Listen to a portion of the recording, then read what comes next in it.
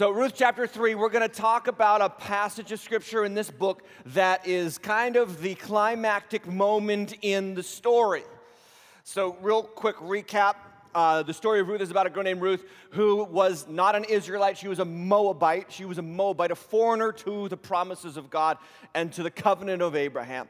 And this family, Elimelech, the husband, Naomi, the wife, their two boys, go to her land and sojourn there because there's a famine in Israel, and then they marry off their boys to Moabite women. The husband dies, the two boys die, all that's left is these three women, and Naomi comes back to Israel, and one girl goes back home to Moab, and another girl named Ruth, she says, I'm going with you, I'm going to become one of your people will be my people, your God, my God, and where you die, I will die, and there I will be buried. And then she goes out into the field. This Ruth, Moabite woman, she goes out into the field and she gleans as a poor person. This is Ruth chapter 2, and she happens to end up in Boaz's field, this very worthy man in the land of Bethlehem.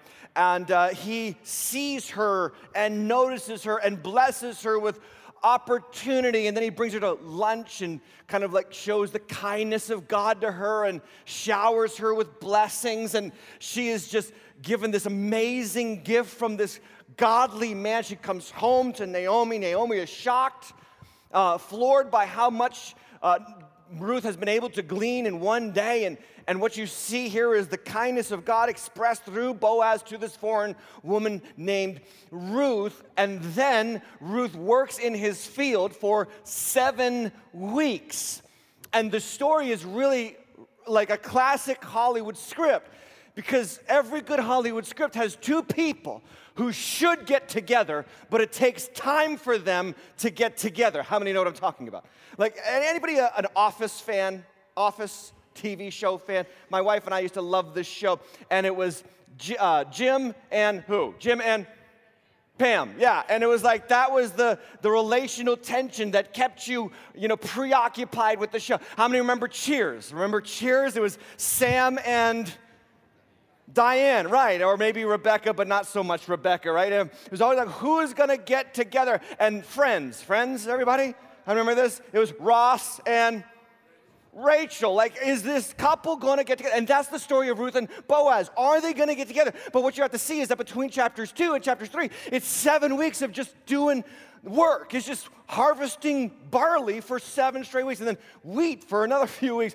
And so nothing seems to happen. But now in chapter 3, we're going to turn up the level of love.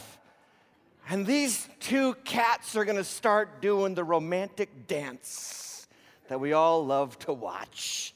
So with that in mind, stand with me and we'll read chapter 3 together. All right. And fair warning, this chapter is why preachers usually do not preach through the Bible chapter by chapter. This is the one that's like, oh, as a preacher, you're going to see in just a moment, what do I do with this? And so here's what happens. Verse 1, chapter 3. Then Naomi, this is the mother-in-law, said to Ruth, her daughter-in-law, my daughter, should I not seek rest for you that it may be well with you? Is not Boaz our relative with whose young women you were? See, he is winnowing barley tonight at the threshing floor. Wash, therefore, and anoint yourself. Put on your cloak, go down to the threshing floor. But do not make yourself known to the man until he has finished eating and drinking. But when he lies down, observe the place where he lies. Then go and uncover his feet and lie down. And he will tell you what to do. Hello. And she replied, that sounds like a good idea. So she went down to the threshing floor and did just as her mother-in-law had commanded her. And when Boaz had eaten and drunk and his heart was merry, he went to lie down at the end of the heap of grain. Then she came softly and uncovered his feet, and she lay down. At midnight the man was startled and turned over, and behold, a woman lay at his feet. He said, who are you? And she answered, I am Ruth, your servant. Spread your wings over your servant, for you are a redeemer. And he said, may you be blessed by the Lord, my daughter.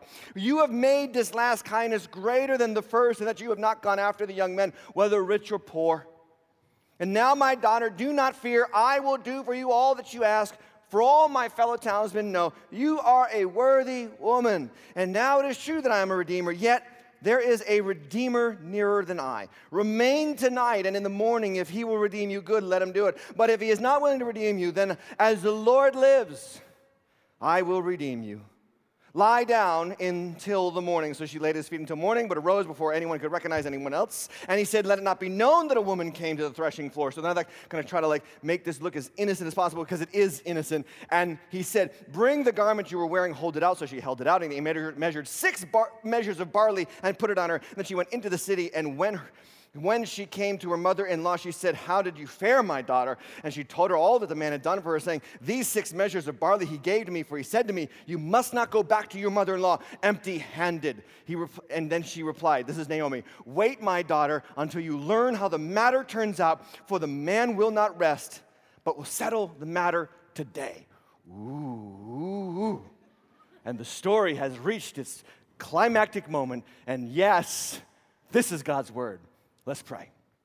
Father, I ask that the words of my mouth and the meditation of my heart will be pleasing in your sight, that we will see Jesus. We will hear what you want us to hear. We will receive what you want us to receive. And then by doing so, God, we will do what you want us to do. Father, in the great big quest for love, we all know that we need help and direction. And we ask you to lead us forward by grace, through faith, in Jesus' name. And everybody said a big amen. Have a seat. God bless you. The title of my message today is A Better Way to Find Love. I want to offer you a better way to find love. What do you do with this chapter? Well, you just take it for what it is. These are 2 people with all this relational tension starting to heat up. She likes him, he likes her. How's it going to work? We can tell this is where the movement is going. We don't know how it's going to turn out, but the tension is built up dramatically in chapter 3. And now we're just waiting for the fulfillment of this story to come full circle. Ruth, the foreigner, the widow, the heartbroken woman, now finding the love of a lifetime. And if there's one thing that America is absolutely enthralled with, it is the idea of finding the one, finding someone who will love you and you can love them. This is Americanism 101, is it not? Get a job, get married, have kids, live happily ever after. We've watched so many Disney movies, we've had this pounded into our brains. We want to be with somebody, and turn on the radio and you hear the quest for love, do you not? Almost every single song is dealing with somebody's desire for love, or frustration in love, or the fact that they just lost love and now they want to kill the person who left them. This is Americanism 101. Like in the words of the Monotones from the 1950s. I wonder who. Who wrote the book of love? Tell me, oh, who wrote the book of love? I've got to know the answer. Was it someone from above? I wonder who? Who wrote the book of love? Good song. Or more recently, Mary J. Blige. How many love you some Mary J? Amen. She's good right there, right? Real love. I'm searching for a real love. Someone to set my heart free. Real love. I'm searching for what? Real love. This is the quest of the human experience. How do we find love? How many have made mistakes in love, I wonder? How many of us could get up here and say, I wish I didn't? Oh, I wish I knew then what I know now. Would have saved myself a whole heck of a lot of problems. I want to give you a better way to find love. And it's really in this found, the 3 things I'm going to share with you are all in this very strange chapter in Ruth 3. Like some strange things happen here, yes? And we're going to talk about it. If you didn't see the strange things, I'll unpack them a little bit further for you. Number 1, though, if you're taking notes, I want to give you the point. On your quest for real love, expect debatable advice. Now, every young person and every single person knows this right now. That as you look for someone to love or someone to love you, you will get no shortage of advice from people who found love. Yes? There's one thing married people love to do is counsel single people on how to get married. But what the married people forget is that it was a miracle that they convinced somebody to love them in the first place. You got lucky. They were partially blind when they met you, and now you think you're the relational expert. And as single people, I get it. I feel your pain, but I want to kind of like help you a little bit by telling you that all the advice that may come to you can be debatable at times. Because you'll get tons of advice on how to find real love. This is, again, the culture in which we live, about finding someone who will love us and we can love them and our lives will be complete. And we get so hungry for advice, if we're not careful, we will take and accept debatable advice and make terrible decisions with the advice. And here in chapter 3 of Ruth, Naomi is the one who gives the advice. Now look at what she says. Let's go over it again, because I don't think you saw it. It's so crazy. She says, Naomi, verse 1, Naomi said, shouldn't I seek rest for you? In other words, Ruth, thanks for binge watching Stranger Things 2 with me for the last 5 weeks. But I'm kind of tired of you like hanging around here and looking all sorrowful and sad. And to be honest with you, Ruth, you need a man. That's basically what verse 1 is saying. Then she says in verse 2, is not Boaz? I hear that Boaz is single. Have you ever thought about this guy? I heard that he's down at the Threshing Floor pub tonight. And then verse 3, she gets a little bit more direct. Wash. How many love the Bible's bluntness sometimes? Ruth, take a bath. Seriously. You smell like wheat. And wheat and sweat mixed together. That's not a good combination. And anoint yourself. I love this. She's like, take a bath, get yourself down to Ulta, get some fragrance. Come on, spray yourself silly. Right? Then go down to Forever 21, get yourself something nice, put it on, and then go down to the Threshing Floor pub. But do not make yourself known to the man until he has finished eating and drinking. Naomi knows something because she's been married before. She knows this. The way to a man's heart is through his stomach. Ladies, pay attention. Wives, if you got a grumpy husband, feed him something. It's the sweet salve of grace right there. That's how God changes our hearts. I'm telling you, as a man, I'm all grumpy. And my wife, she's a wonderful cook, and she makes me something, and I'm like, I love you. And then it says this. But when he lies down, verse 4, gets really a little bit touch and go here. When he lies down, observe the place where he lies. In other words, make sure, Ruth, that you know which dude is which. You don't want to do this with the wrong guy. Then go and uncover his feet and lie down, and he will tell you what to do. All right. What to do with this text? What you're seeing here is that even the best sources of advice at times can give us debatable advice. Because even the original hearers of this text would have said, what is she telling her to do? This is very sensual, suggestive. All the language of the original Hebrew is all very suggestive. It is like the romantic comedy movie where the lights are going low and they're suddenly alone, and now clothes are starting to slip off and bodies are starting to breathe heavy, and it's like, whoa. And here it is right here in the Bible. Like, this is God's holy book. And I think you gotta realize that what you see here is that Naomi has the best of intentions, but even her advice is questionable because, listen, every parent in this room would never tell their daughter to do this. Here's what you do, honey. You go down to the bonfire, you pick the boy you like. When he's asleep in his tent, you crawl in the tent, you take off his shoes, you lie down next to him, and then you say, what do you want me to do now? You don't do this. And here's what I want you to write down in your notes. When on your quest for love, listen, learn to discern whatever you heard. Because you will get no shortage of advice and suggestions and tips on how to find somebody or love somebody or get married or stay married, right? And you need discernment. Child of God, you need to not just receive things from people, you need to check it. Somebody say, check it. Check it against what? Check it against God's word. Check it against what Jesus wants for you. Check it against the will of the Holy Spirit. You know, the Bible says that we can grieve the Holy Spirit. Check it out with him, Holy Spirit. My mom's telling me to take off some guy's shoes and lay down next to him. Is that of you?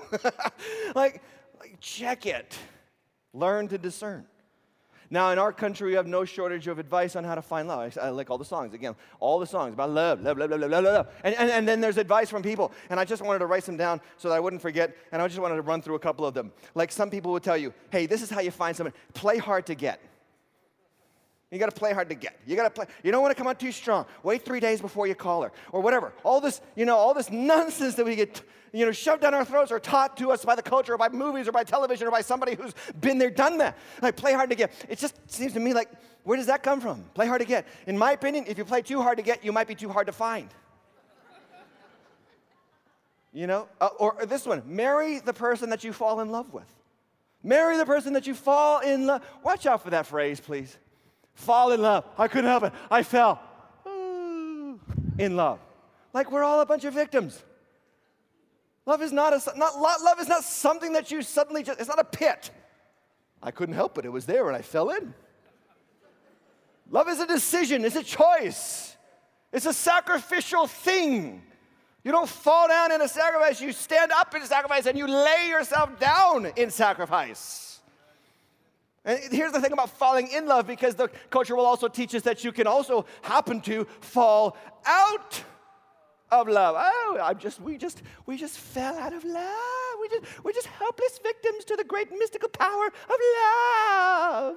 We can't help it, Pastor. We fell out of love. No, you got selfish. You got selfish and you wanted to shack up with somebody else. That's why you did it. Now you're just blaming something so that you don't have to take personal responsibility for yourself, and so you don't have to repent and receive God's forgiveness and grace and get your life right with God. Oh, this is another one. They have money. So what? Money comes, money goes. You don't marry for money. And then, they have a nice body. Oh, Lord. This one. I mean, seriously. My wife likes to say, like, love is blind, but marriage is an eye-opener. Because when you're dating somebody, you're not dating them. You're dating their carefully crafted representative. Yeah. Single people, write this down. Because you are not dating them. And when you get married, you will see them naked. And it is not what you expect. I don't care what you think. It's not what you expect. It's not what you see in film. It's not what you see in TV. It's not what you think. Real bodies are nasty. That's why we all are happy we have clothes. Amen? How many of you know? Like, thank God that God said wear something after the fall. Thank God. I don't want to show this. They have a nice body. And there's a song on the radio right now.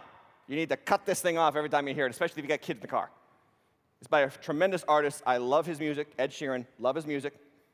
But he's really written a piece of garbage with this one. It's called The Shape of You. Oh, ah, oh, ah, oh, ah, oh, ah. I'm in love with your body. What kind of nonsense is this? If you have teenage daughters, you better cut that stuff off. I mean, this is a conflict of our culture. Because on one hand, we've got people saying, why is there so much date rape? Where's this a rape culture? Rape culture. Just say it loud enough, maybe we'll convince everybody that's real. Rape culture. Why are girls suicidal and depressed and always feeling terrible about themselves? And then at the same time, that same culture will tell us that a guy is supposed to be in love with your body. You see the conflict? You see the mixed message? I thought we found value in people for something beyond what we could see. The culture can't get it right. This is what I'm trying to tell you. Learn to discern what you've heard. Make sure, this is another one, make sure you're sexually compatible. Oh, Lord. Sexually compatible is nonsense. I'll solve the sexual compatibility issue for you real fast. It's not going to be popular, not going to be politically correct, but it's true. If God made you a woman and God made him a man, you are sexually compatible. The parts fit. You will enjoy it, trust me. Yeah? We're talking real now, aren't we? Here's one that's out there all the time, please. You might want to write it down on the back of your notes. Follow your heart. Follow your heart. Oh, I hate this line. And it's broadcast in movies and television and news. I mean, everybody says it. Well, what does your heart tell you to do? Like your heart is trustworthy?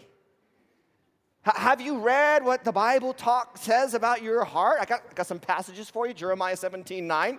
Look at this. The human heart is the most deceitful of all things and desperately what? Wicked. It's not just wicked, it's desperately wicked. Who really knows how bad it is? Or Mark chapter 7, verse 21, Jesus says, for from within, out of a person's what?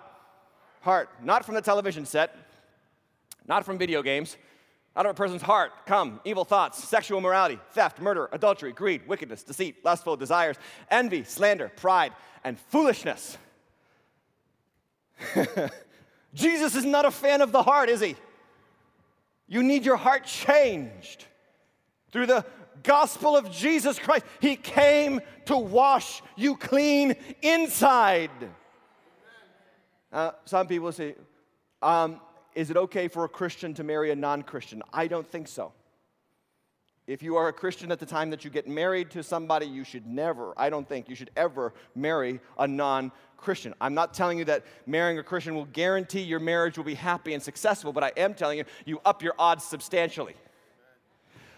And the reason why I don't think you should marry a non-Christian is because their heart is still in this state in Mark 7.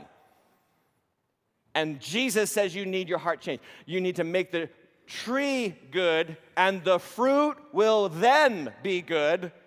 What is he talking about? The heart needs to be changed, and then the fruit of the heart will be changed. And you don't want to join yourself up with somebody whose heart is still locked up in the prison of sin. And you say, well, we really were committed to make it work, and we're going to do whatever it takes, and it's going to be fine. We'll just sacrifice for each other. No, you won't. No, you won't, because eventually you'll have little kids running around. You have little kids running around, they're going to say, where did I come from?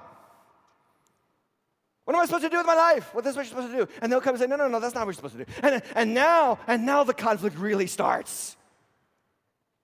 Start thinking about something other than yourself, other than your personal happiness. You've got children coming down the line. You've got grandchildren coming down the line. And if you want them to be happy and not confused, marry somebody who loves Jesus.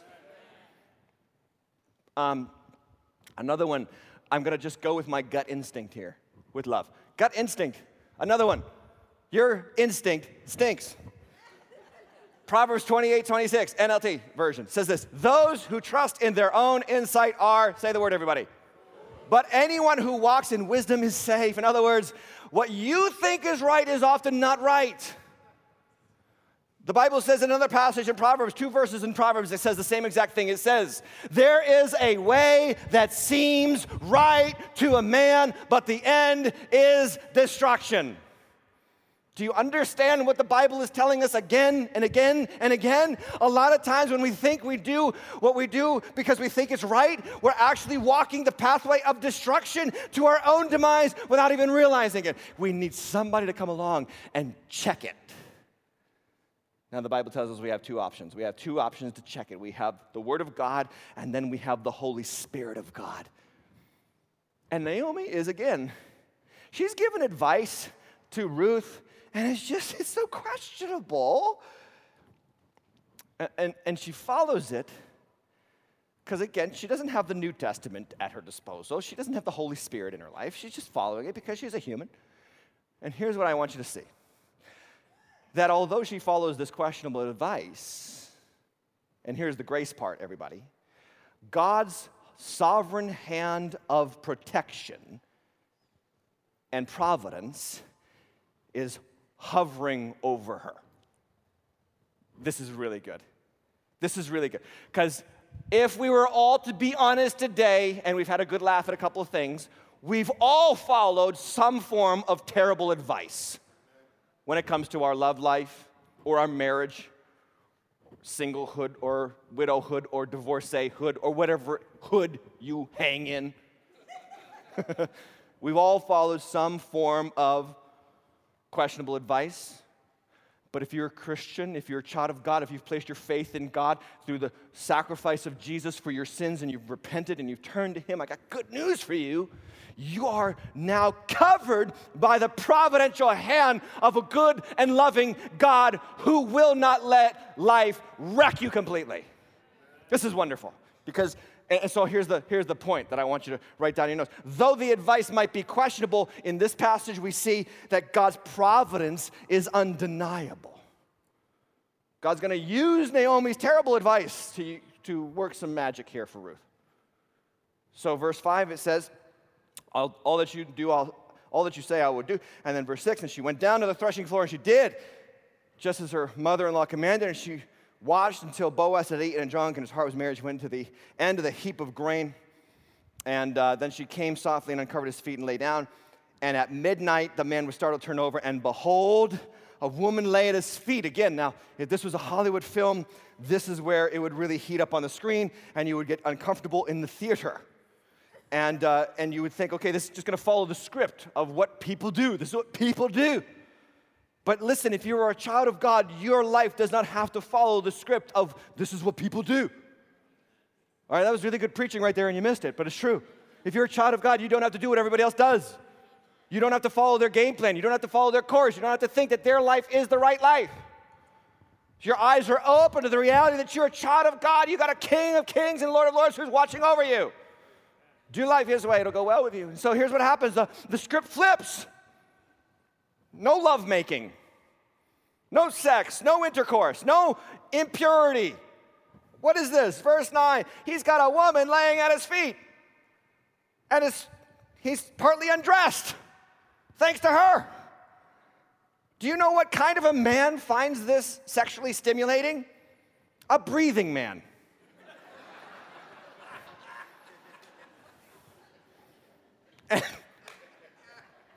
And Boaz sees this woman at his feet and says, "Who are you?" Now back up in your Bibles again. Because Naomi told her, "You go and uncover his feet and lie down," verse 4, and then he will tell you what to do. And what does he tell her to do? He tells her to tell him, "Who are you? Do you know who you are?" And she says, "I am Ruth, your servant. Spread your wings over me." And so number 2, if you're taking notes, I want to unpack this for you, but I want to give you the point first. Number 2, if you're taking notes, better way to find love, know your Redeemer. Who are you? Child of God. You are those who have been redeemed by the blood of Jesus Christ, God's Son. And you have a Redeemer watching over you. Do you understand this? Do you know this? Do you walk like it's true for you? I just love what Ruth says. I want to unpack 3 things from what she says. Number 1, she says, "I'm Ruth," and she stops there. And why is that insignificant, Pastor? Because it's the first time Ruth's name shows up in the book of Ruth without being followed by the words, "the Moabite." She's ditched her old identity. I'm no longer the Moabite. Who are the Moabites, by the way? Do you know who the Moabites are? This is a fantastic story. Genesis 19. This is the story of Lot. After the Sodom and Gomorrah fiasco, he goes out into the woods, into the cave, into the wilderness, and he's left with his 2 daughters, because remember, his wife turns into a pillar of salt. And his 2 daughters are like, "What are we going to do? We got no guys around here. It's just Dad and us." And they come up with this brilliant plan. Let's get him drunk, and we'll sleep with him, and we'll carry on our name through our father. And they both do on successive nights. And the first one has a child, and his name is Ammon. The second one has a child, and his name is Moab. This is Ruth's heritage. This is her identity. This is where she came from. This is what she was raised knowing about herself.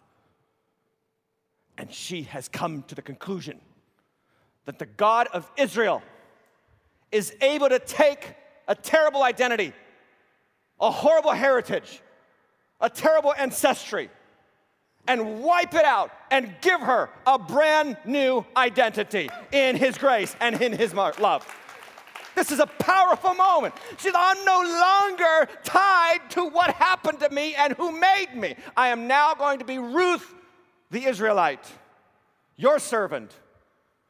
The second thing she says, your servant, which means it's a higher word actually in Hebrew. It's the same word in English, so we get confused by this, but in the Hebrew, it's a different word for servant than what she had been called previously by Boaz in chapter 2. And what she's saying is, I'm no longer a slave. The word in Hebrew is amah. I have rights, I have dignity. This is like more like an employee, but even better than that. We don't have an equivalent for it in the English. And what she's saying is, I'm no longer going to identify as a slave. I'm no longer going to identify as a Moabite. I've got a new identity. And then she gets a little pushy, doesn't she? Spread your wings over your servant, for you are a redeemer. What's she talking about? Wings? Did Boaz have wings? No. The word is a euphemism for marry me. It's not actually marry me. It's more like, if you're looking for a bride, I want to let you know I'm available. This is like Ruth would be inviting him out to a nice dining restaurant, and she'd be sitting across from him, and then she would open her purse, she'd pull out a little velvet box, slide it across the table, and said, if you want to hand that back to me open, the answer is yes. This is what she's doing here. And the word wings is significant because it's actually the word also can be translated corner of a garment. And so, again, cultural euphemism for a man putting his garment over a woman saying, I will take you to be my bride. I will care for you. I will protect you. I will watch over you. I will bring you to myself, and we will become one flesh. What Ruth knew is that he could do for her what she could not do for herself. And Christian, you need to understand, you have a Redeemer in heaven. You have a Redeemer who broke sin's curse 2,000 years ago, so you no longer have to identify as an alcoholic. You no longer have to identify as a drug addict. You no longer have to identify as a divorcee. You no longer have to identify as an arrogant man. You no longer have to identify as a sexually immoral person. Now you can identify as someone who is the redeemed of the Lord, a child of the living God, a high priest of God, a royal priesthood, a holy nation, a peculiar people who belong to Him. This is my identity. This is who I am because of Jesus. I have a Redeemer. And then she says again, spread your wings. Now, again, I want to just point out to the fact that this word wings is the same word that Boaz spoke to her in chapter 2. Can we back this up, back to chapter 2? Verse 12, it says that Boaz said to her, the Lord repay you for all that you've done for Naomi, and a full reward be given to you by the Lord, the God of Israel, under whose, say the word, everybody, wings you have come to take refuge. In other words, he meets her in the field. He thinks she's wonderful because he's found out her story about how she left her family to come care for her mother-in-law, and now he says to her, oh, wow, I really pray, Ruth, that the Lord will reward you and bless you because you've come to take refuge under the wings of the Lord. And here's what he said. Here's what she does now. She's like, hey, remember when you prayed that I would find refuge and I would come under the wings of the Lord? Well, I believe that the wing is you. This is fantastic for Ruth because what she's saying is, I know what you said and I'm calling you on it to do it. Christian, do you know what God has said about you so that you can call on Him to do it? Lord, I've read what you said. I know I'm going through a hard time right now. I know my life is a mess right now, but I've read what you said. I read how you said, no weapon formed against me is going to prosper. I read what you said, that God works in all things for the good of those who love you and are called according to His purposes. I read what you said. I know I'm not where I should be, but I read what you said, that you're going to work on me until the day of the Lord Jesus Christ. He who began a good work in me is going to bring it to completion until He comes again. I read what you said. I'm holding you to it. I know it's going to happen. You put it in writing.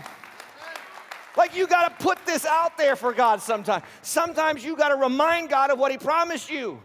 This is why you read your Bible. So you can hold him to it. You say, well, that sounds audacious. I think it honors God.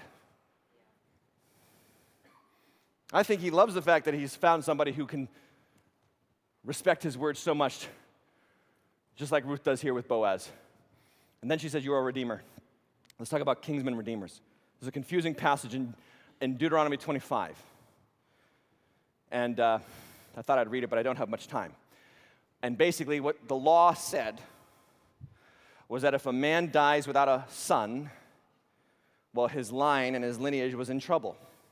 And so what his brother would have to do, according to law, was redeem his name and have a child with his widow, and then the son's name of that union would carry on the name of the dead man. So his name would not be lost. This is the point of kinsman, so that his name would not be lost. It's about the heart of God for his people, that he does not want you to lose your identity. Once he has made you his child, he does everything in his power to keep you as his child, to sustain you and strengthen you and make sure that your identity doesn't get lost. And so in Deuteronomy 25, this funny little ceremony goes down. If the brother doesn't want to produce an heir for his deceased brother, then the widow has the right to call him on it, bring him to the elders of the town, and he says, yes, I don't want to. And this little shaming ceremony goes down. And the Bible says in Deuteronomy 25 that she's got the right now to take off his sandal and spit in his face. And it says this, and the name of that man will be the man who was unsandaled. The Bible is so funny sometimes. But what it's saying is that if you don't care for the identity of your brother, you'll lose yours. You got to care for each other. You got to love one another. You got to make sure we're in this together. Doesn't the Bible say that in the New Testament? Do not neglect the gathering of yourselves together, Hebrews 10:25. Do not neglect this, but do it all the more as you see the day approaching. Encourage one another daily as you see the day approaching. What are we called to do as the brothers and sisters of Christ? We're called to champion each other, pray for each other, lift each other up, encourage, so that, because sometimes I need your faith, sometimes you need my faith, and you need some friends in the faith who will carry you through seasons where you want to give up.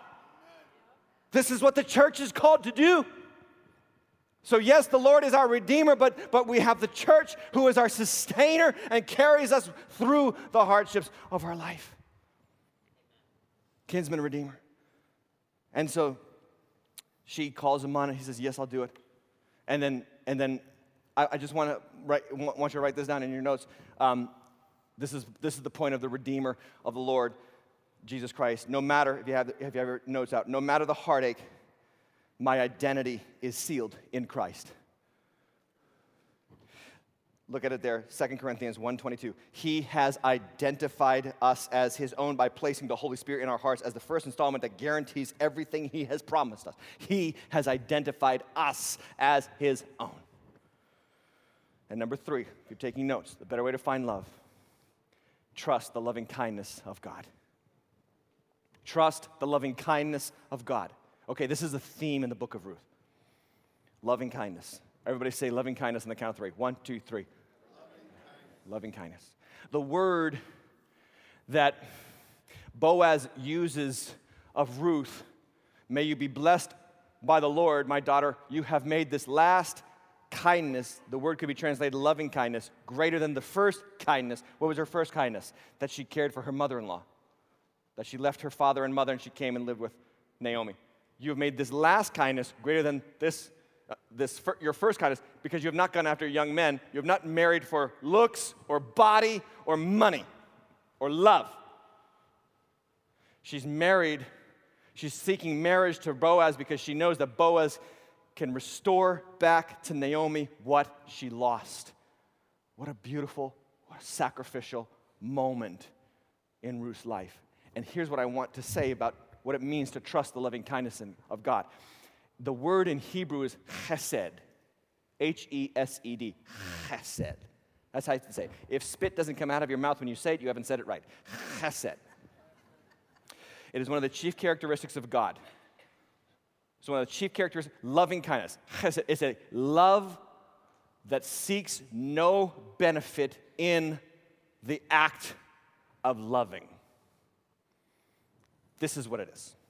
Psalm 136 talks about the chesed of God. Give thanks to the Lord, for he is good. His chesed endures forever. Give thanks to the God of gods. His chesed endures forever. Give thanks to the Lord of the lords. His chesed, his steadfast love endures forever. And chesed love, if you're taking notes, write it down, is love that sticks around even when there's no benefit to the person giving the love. This is why falling out of love is absolute rubbish. You don't fall out of love, you get selfish. Chesed, God's kind of love is when you say, I know I'm not getting anything out of this right now, but I'm going to love them anyway. And do you know why you do that, Christian? Do you know why you do that? Because you've already received it in Jesus. The Bible says in John chapter 3, verse 16, for God so loved the world. Say that line with me. For God so loved the world. Can I just talk about the little word so for a second? Let's talk about that word so.